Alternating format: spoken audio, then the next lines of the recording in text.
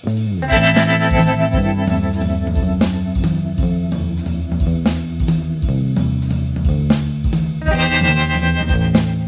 and welcome to the Brutally Honest Books podcast. I'm your host, Sarah Gerard, and I'll be giving you my honest thoughts on the books I read. While the reviews will be short and to the point, they'll include everything you want to know without any spoilers to help you figure out what you should read next. So with that said, let's jump right in.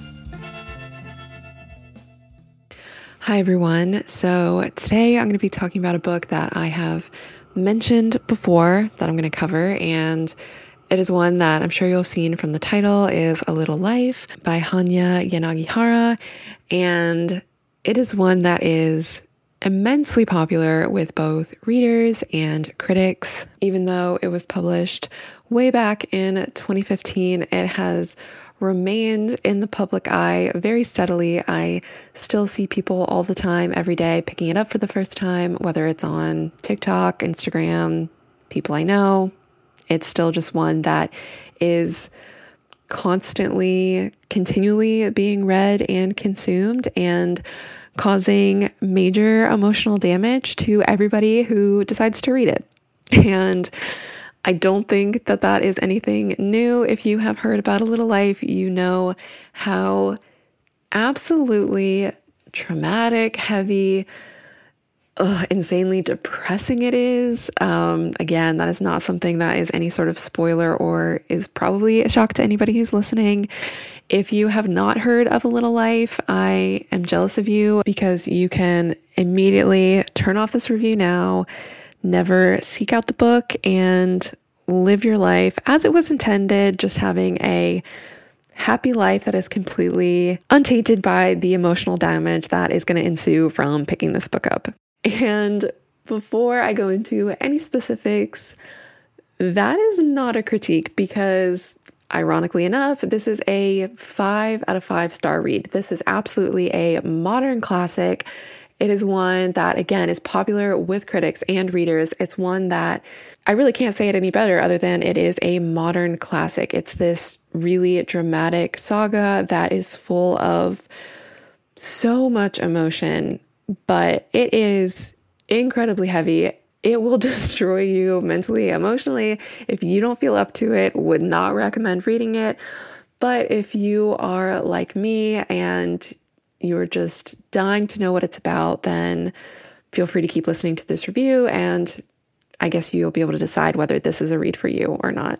And before I get into this review any further, I do feel the need to kind of, redeem Hanya Yanagihara's reputation a little bit, because again, this is a very incredible book and she is an incredibly talented writer.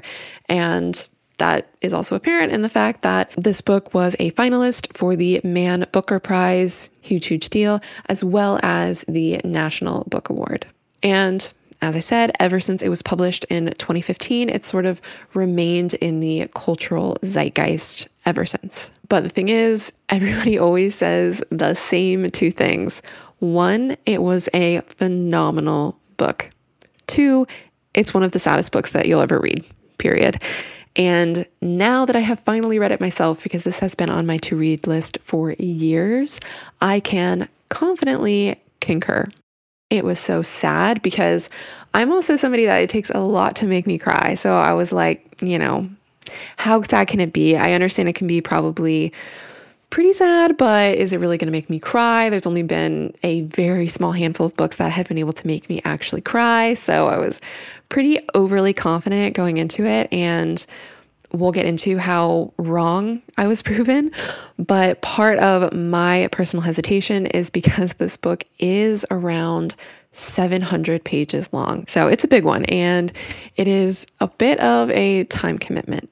And something else I will say is that I am really impressed with the book community in terms of keeping pretty much any spoilers under wraps.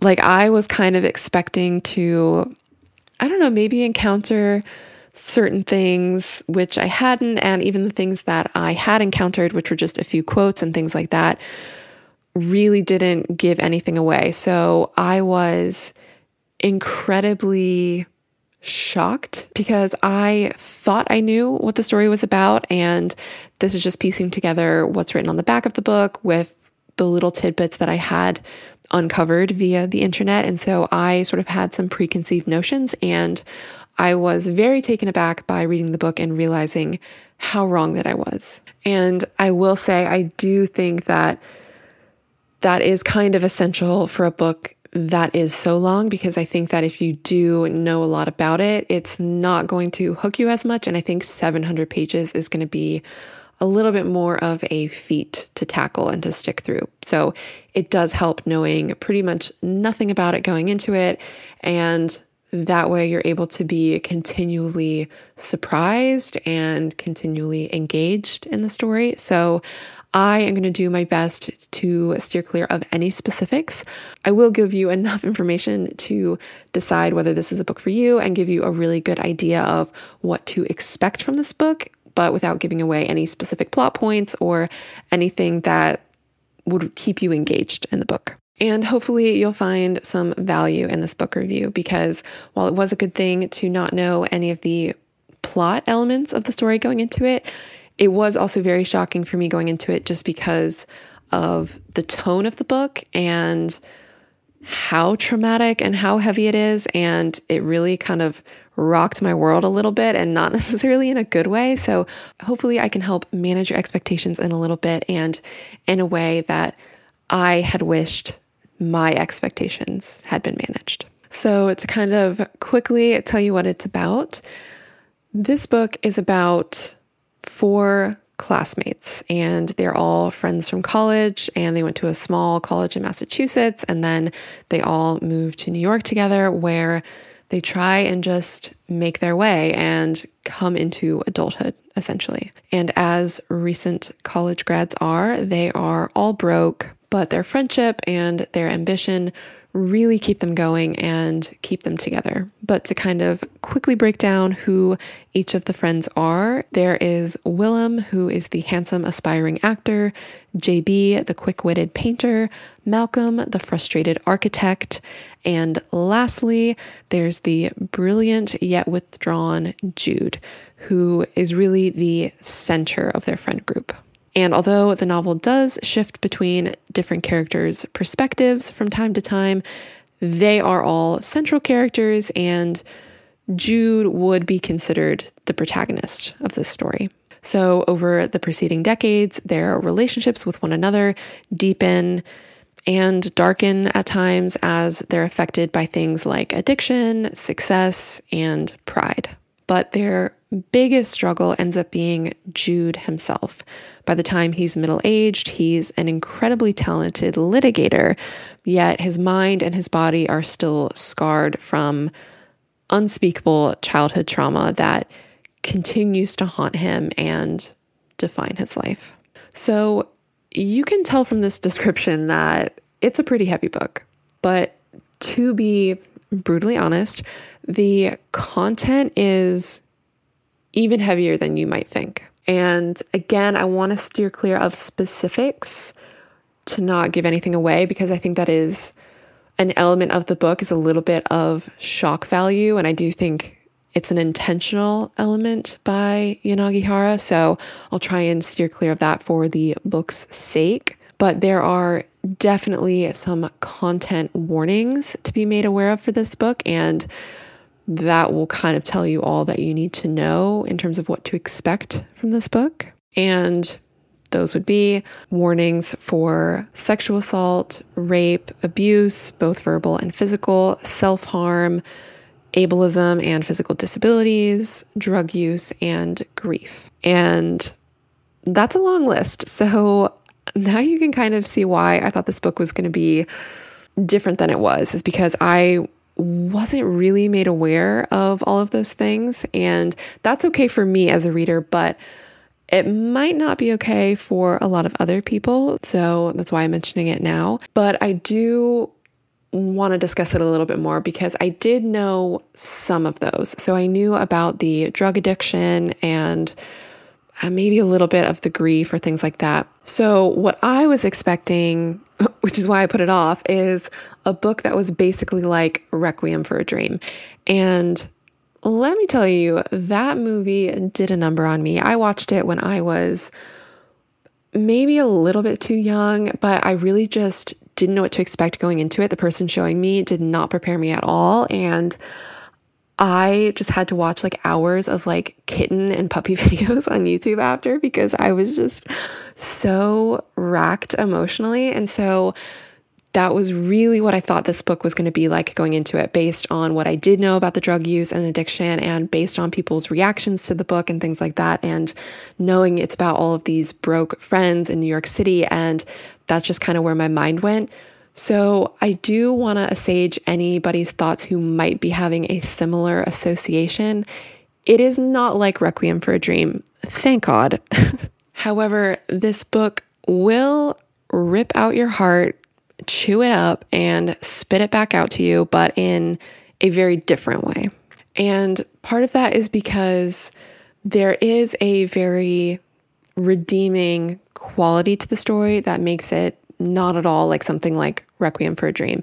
And it is probably the only redeeming quality or feel-good aspect of the book, but it has to do with maybe it has to do with the friendship element a little bit. But I think it's predominantly the fact that when they move to New York and they do all start out as broke and trying to find their way, they don't slip into poverty or dejection or anything like that. They really all succeed, both in their careers and in their personal lives. And they all end up making a lot of money, things like that. And thank God, because like I said, I think this type of story on top of something like that, if they had slipped further into something like poverty on top of it, on top of everything else that's in this book, I just would not be able to handle it. I don't think anybody would. That would just be far too much. But it is something that I really appreciated, really enjoyed, and did just make it a different story than if that had been the case. And just to be clear, there are a couple other little positives and feel-good moments, and there's a certain romantic element or storyline in it as well. So it does have other smaller redeeming qualities amidst all of this emotional turmoil, if you will. I just want to properly manage your expectations. It's not as if it's, complete sadness right from page 1 all the way to page 700.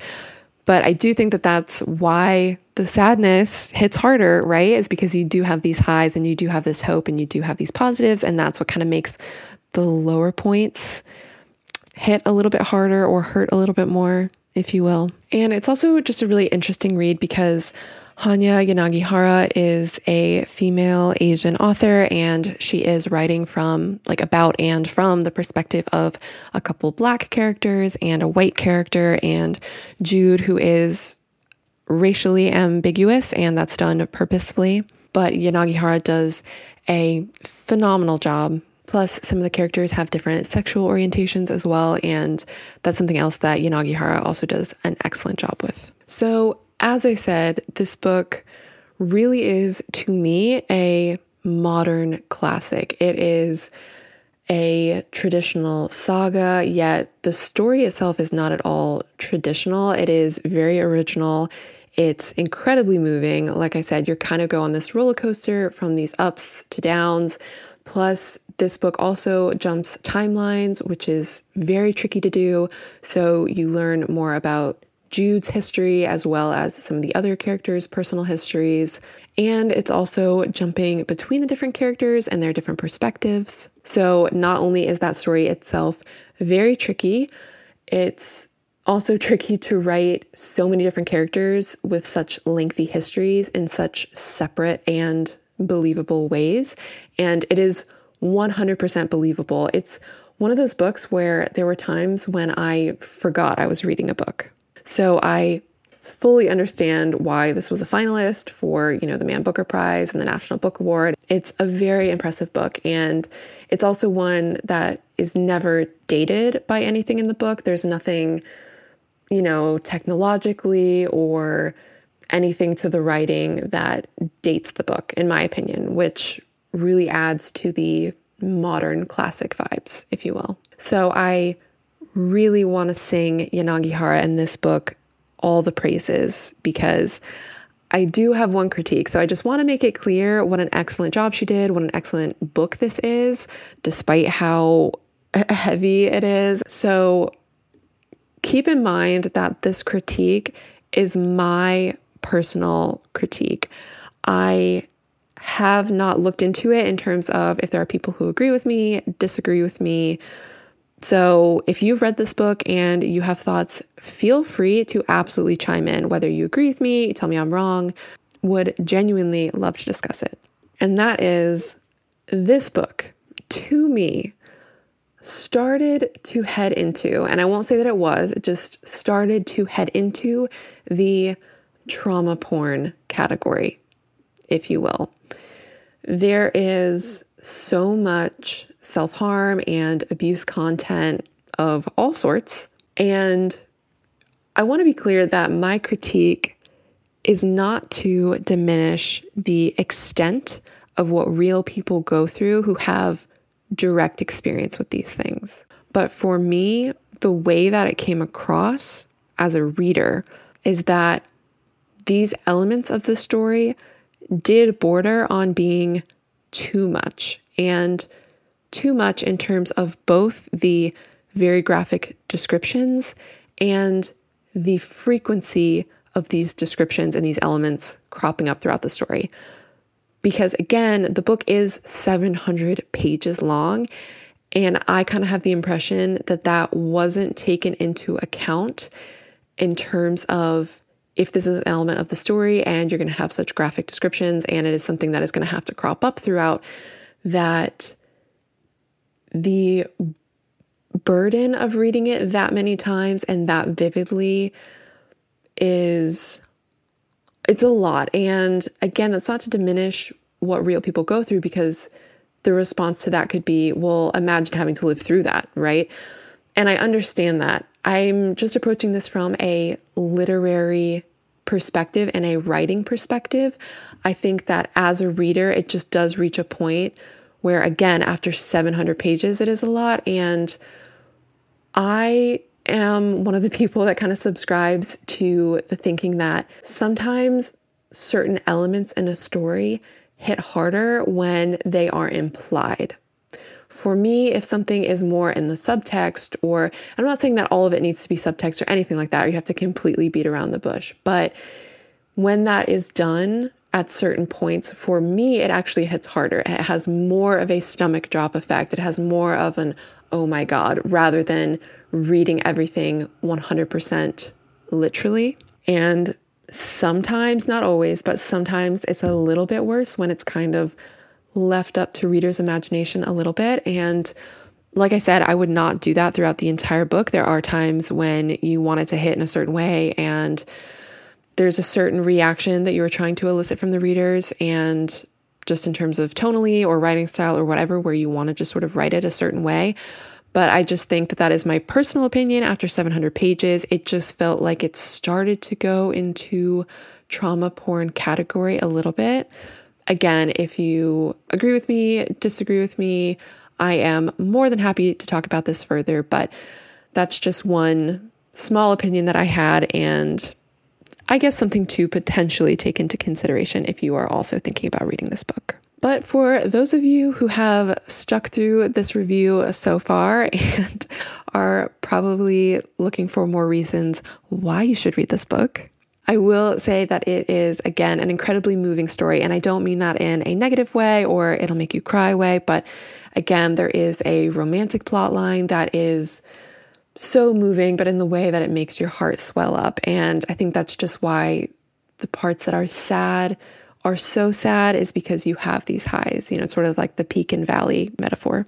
Plus, this book is incredibly well written. So if you are somebody who is a really big bookworm and you read a lot of prize-winning authors and prize-winning books, then this would definitely be something to add to your overall to-read list at some point. And that's also why I'm mentioning this book in December, because not only do the holidays kind of slow down a little bit in terms of having more time off work, and it's the time of vacation days, things like that. So not only will you have the time to read or at least start a 700-page book, but hopefully you'll be surrounded by family and friends to kind of counteract the sadness of this book a little bit. And even though it is incredibly realistic and sometimes a very unfortunate way, it is also kind of this unique love letter in a way to adult friendships and their value and their significance and their impact and what beautiful relationships they are if you are lucky enough to have them. And it's these relationships that she sort of uses as these little individual strings to kind of tug at your heart in a way. And I kind of think, this might be a weird comparison, but I kind of think that a book that I would compare to this one to kind of judge the emotional element and going through it a little bit would be The Year of Magical Thinking by Joan Didion. And that might be because I've reached the end of A Little Life, so keep that in mind. So I'm thinking of A Little Life in its entirety, and I think one of the biggest content warnings for the book is actually just grief, even though it's full of all of those other elements I mentioned. I think the biggest one is grief. And so by the time you reach the end of A Little Life, I think you'll know what I mean in terms of comparing it to Didion's book, The Year of Magical Thinking.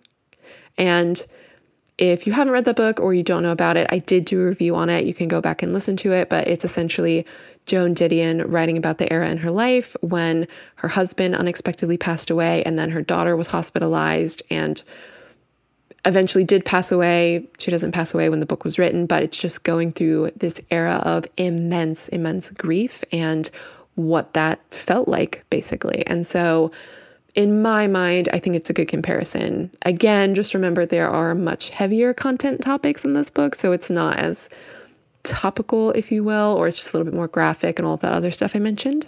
But I think overall, after finishing both of those books, I personally draw a little bit of a comparison between the two because I kind of feel like everything that Didion talks about in that book, you'll end up feeling by reading this book, right? Like you kind of feel all of those same emotions, but for these fictional characters. However, if you are somebody that is not in a place to read this one, steer clear of it. Like I said, it is not going anywhere. It is continually in the cultural zeitgeist, and it is one that you can get around to in months from now, even years from now. Like I said, I just read it and it came out in 2015, so don't feel any pressure. But if you're up to it, whenever you are up to it, like I said, it is a 5-star read. I think just know what you are getting into, and it might be a book that is best tackled in small pieces. I know that that can help a little bit as well. I, for one, really admire this book, really admire the author. It is absolutely a 5 out of 5-star read. Even if it is not for everyone, it is definitely still a 5-star read. Personally, I have not decided yet if I want to read her new book. It's called To Paradise, and I believe it just came out this year, or it is coming out. I have to double check, but I'm kind of on the fence because she's such a talented writer, but I don't know. This book was a lot. So obviously if I do end up reading it, if I do end up reviewing it, I will be doing an episode on it. So I guess stay tuned for that. But with that said, stay tuned for a little podcast announcement. I'm going to do a separate little announcement episode, I guess, that you can click on where I'm going to explain how I'm going to do the new year and how I'm going to break up the book reviews and what my plans are. I'm going to talk a little bit more about the book club if you're interested in joining and how that's going to be in 2023. So be sure to stay tuned for that. And with that said, I will be talking to you guys in the new year with new book reviews. So be sure to stay tuned and be sure to follow along in the meantime on Instagram and TikTok at Brutally Honest Books. Be sure to rate and review this podcast on Apple Podcasts. That is truly the biggest way to support this show. Be sure to subscribe from wherever you're listening from, and I will talk to you in the next episode in the new year.